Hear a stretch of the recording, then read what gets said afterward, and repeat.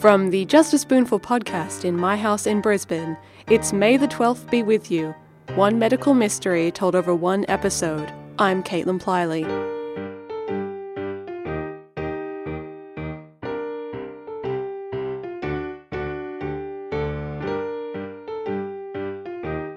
It debilitates anywhere between 92,000 and 598,000 Australians and more than 28 million people worldwide.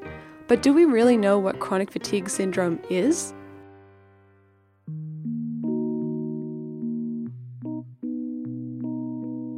As so many people's story is, I'd been overdoing it and I was working full-time, studying part-time for my masters, playing sport. I think I was 29. I still remember the day really clearly. I even fell up the steps of a tram. I was that exhausted. It was a rapid onset. I think I'm having a breakdown. I just can't move. It must be some kind of neurological thing happening in my body. I don't know. You know, when they offered me an ill health retirement pension, I couldn't believe it. You're going to be this sick for probably the rest of your life, and your life expectancy will probably be about 25 years shorter.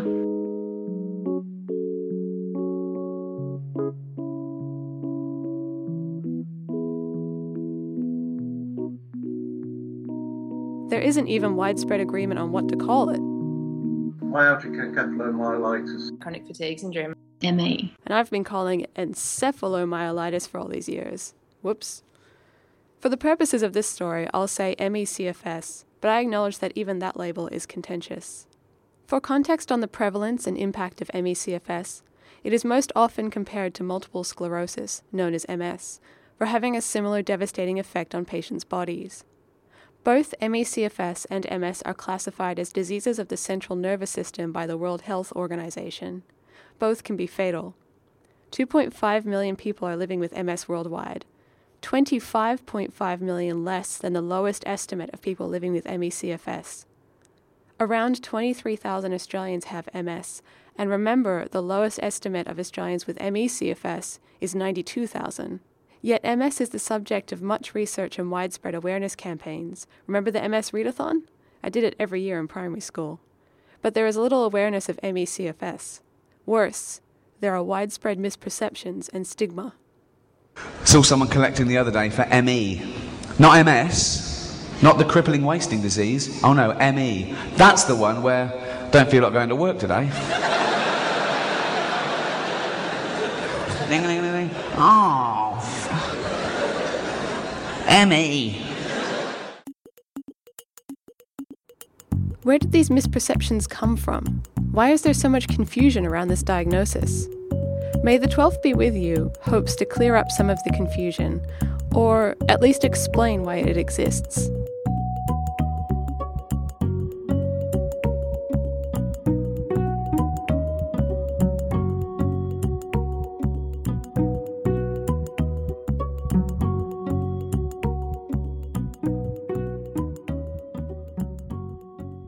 So why are potentially hundreds of thousands of Australians stuck in their beds, stuck in their houses, with disabling fatigue and pain, unable to participate fully in life, why are they being overlooked? And why are they sick? ME/CFS has no collective diagnostic criteria. That means that doctors around the world, and even within Australia, are not all working off the same list of symptoms. There are like half a dozen different diagnostic criteria floating around. So a person could be diagnosed in Australia with ME/CFS in, say, 2002, for example, like me, and have received very different treatment to someone diagnosed with ME/CFS in, say, the UK 3 years earlier in 1999. That's the voice of Russell Fleming, a UK-based ME consultant Skyping in from Cornwall to chat to me. He is a friendly ex-banker who had to leave his full-time job because of the disease, and now uses what energy he has to do ME advocacy work. He repeatedly apologized for not being able to speak as concisely as he would have liked, something nearly everyone I interviewed for this story apologized for, including me.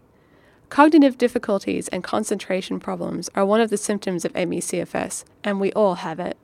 However, it doesn't affect our knowledge or expertise. It's more like all the information is still filed away in the stacks, but we can't find the index cards. Russell and I compared notes on our diagnoses. The label that my Australian doctor wrote down in 2002 was chronic fatigue syndrome, but Russell was diagnosed with myalgic encephalomyelitis by a UK doctor in 1999. So that's like 3-year gap, and very different names. Well, the name myalgic encephalomyelitis has always traditionally been the name since Melvin Ramsey first started talking about it in the 1950s, 60s. Dr. Melvin Ramsey was an infectious disease specialist who was an outstanding authority on ME until his death in 1990. He was present for an outbreak of the illness at the Royal Free Hospital in London in 1955, which precipitated Ramsey's research into the disease and increased worldwide interest in ME. Ramsey called it a baffling syndrome with a tragic aftermath. He concluded that, in his opinion, there seemed to be some sort of inflammation going on within the brain. The inflammation of the brain theory, from which the name myalgic encephalomyelitis comes, has not been borne out by subsequent research, but Ramsey was correct in identifying that there was a physical cause for this condition. His definition didn't last long, though, because, in Russell's words, a couple of psychiatrists got hold of it, and they decided it wasn't that at all. Those psychiatrists were Colin P. McAveety and A.W. Beard, who in 1970 proposed that ME was actually a psychosocial phenomenon caused by mass hysteria. And out of that became chronic fatigue syndrome. Their conclusions were later refuted, and in 1978 the Royal Society of Medicine concluded that ME is a distinct disease entity. And in about 2007, the National Institute of Clinical Excellence, or NICE, produced a guideline, and we have ME/CFS. But the stigma continues to stick to the diagnosis and has influenced many of the sets of criteria that inform your local GP on what to think.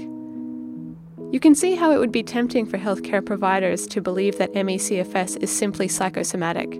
Then you can locate the so-called problem with the patient, explaining chronic and baffling symptoms with the reasoning that the patient on some level wants to be sick.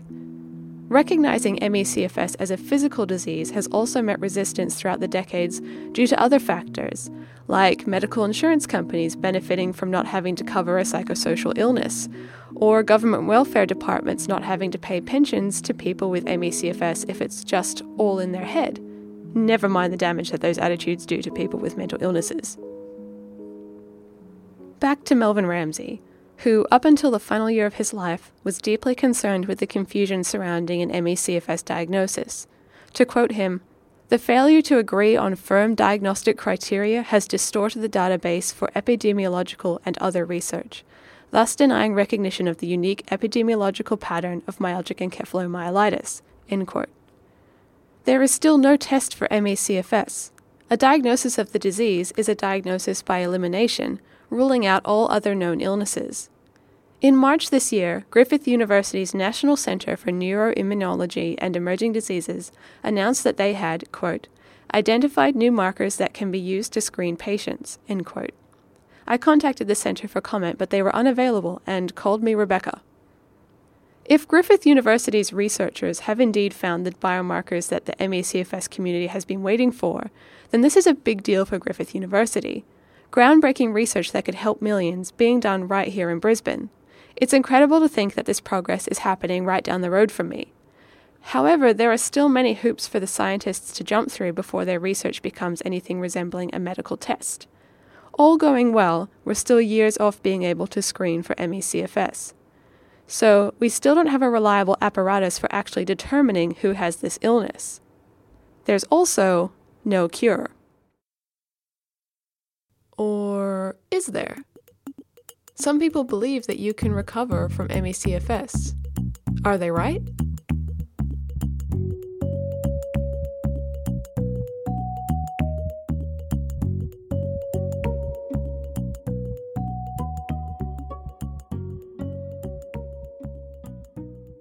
So, to recap, there is currently no way of testing for ME/CFS. Anywhere between 92,000 and 598,000 Australians are debilitated by it, and there's no cure coming for them. Statistically, there's about a 5% chance of a full recovery. and your chances are better if you are younger. About a third of patients get a little bit better, or better to some degree. About a third of patients stay the same, and about a third of patients get worse. That's Sasha Nimmo, a former science communicator with CSIRO who had to leave work when she became ill with ME/CFS 4 years ago. I'm in the third who are getting worse. We Skype each other from our living rooms, and while we're talking, a chocolate-coloured poodle named Muddy climbs into Sasha's lap for a cuddle. I instantly fall in love. Sasha and I talk about the grief of not being able to go out walking with our dogs anymore. And 2 days later, she tweets me that Muddy has brought autumn inside to her, with yellow leaves stuck in his hair.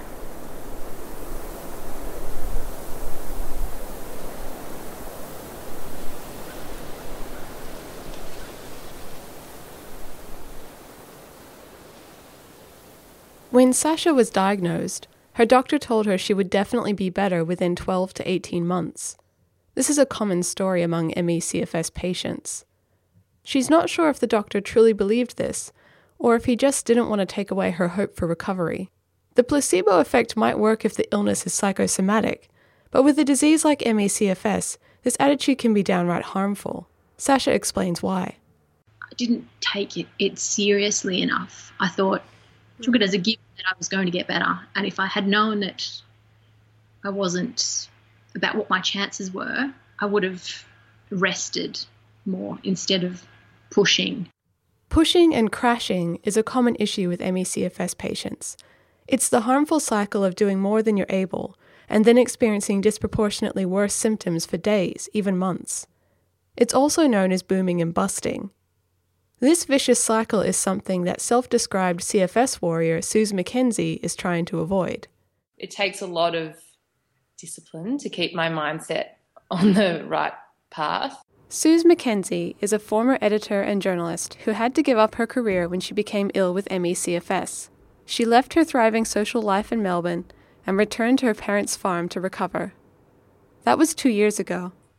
So I spent about 6 months very sick, and then got to the point where I could do a lot more. So then I went into what they call the push and crash cycle of, either through adrenaline or caffeine or just sheer stubbornness. I would go and do things, and then, it could just be going out for lunch with a friend, and then I would spend a week crashing because of that.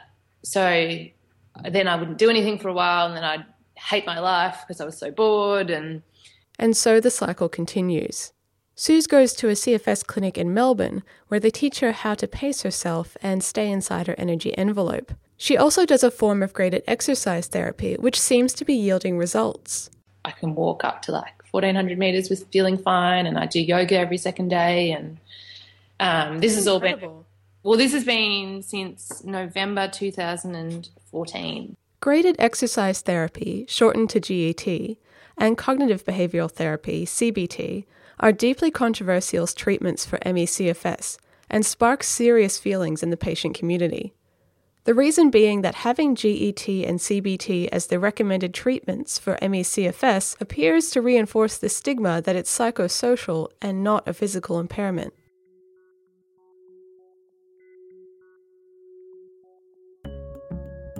Nathan Butler is an accredited exercise physiologist and the director of Active Health Clinic, which he established in 2008 to specifically treat patients with ME/CFS.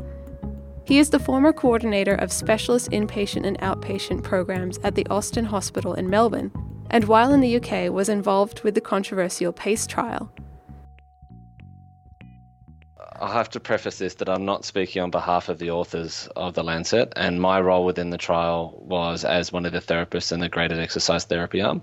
The design of the trial and treatment, so there were 4 treatment arms. There was the graded exercise therapy, cognitive behavioural therapy, pacing, and standardised medical care. With the graded exercise arm, we were allowed to talk about the physical aspects and deconditioning and reconditioning, but we're not allowed to talk about pacing or an energy envelope. And we couldn't talk about emotions and the impact of the emotional state within the fatigue. Now, from someone who believes that exercise in itself is not the answer, but it's a combination of a lot of things that lead to management, that was quite challenging.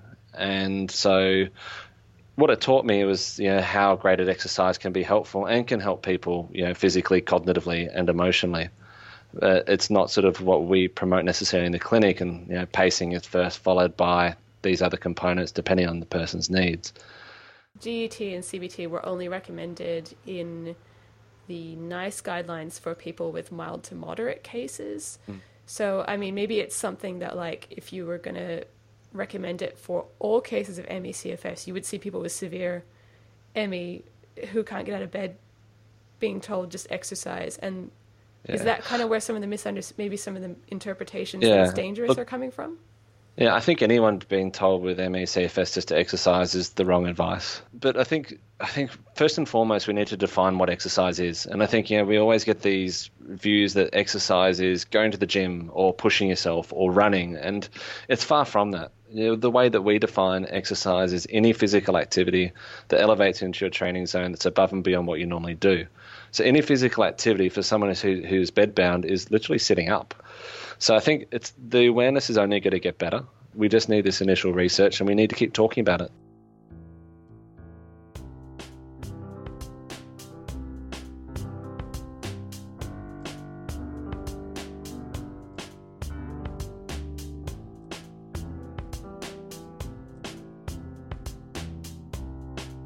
In the case of this illness, so-called collectivism could actually do a lot of good. Awareness raising is crucial to helping people with ME/CFS. Early intervention could mean a hugely better prognosis for patients. As it stands, you have to have symptoms for 6 months before you can even be diagnosed.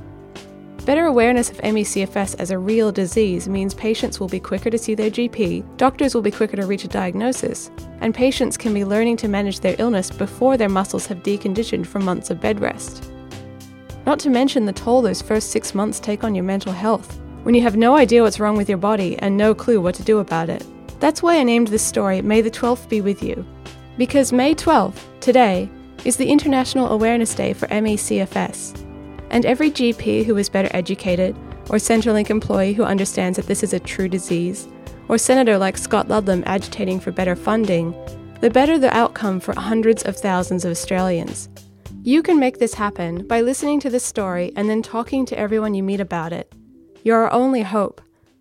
And to my fellow ME spoonies, my CFS warriors, my pillow fighters, this is our day. May the 12th be with you. This audio documentary for Just a Spoonful was made possible by my Patreon patrons: Chris Woods, Katie Rowney, Tegan, Kristen Bushnell, Alan Varwerk, Laura Elvery, Sophie Benjamin, Lauren Pico, Jim Reynolds, Talia F.E., David Riding, Jessica Alice, Heidi, James Colley, Leafa Singleton Norton, Ashley Warren, Jane Howard, Mark, Jess Walton, Kelvin Travis, Catherine, David James Young, Kate Rohde, Josh Denellen, Scott Mercer, and Alexandra Neal. If you would like to become a patron of this podcast, go to patreon.com/JAS podcast.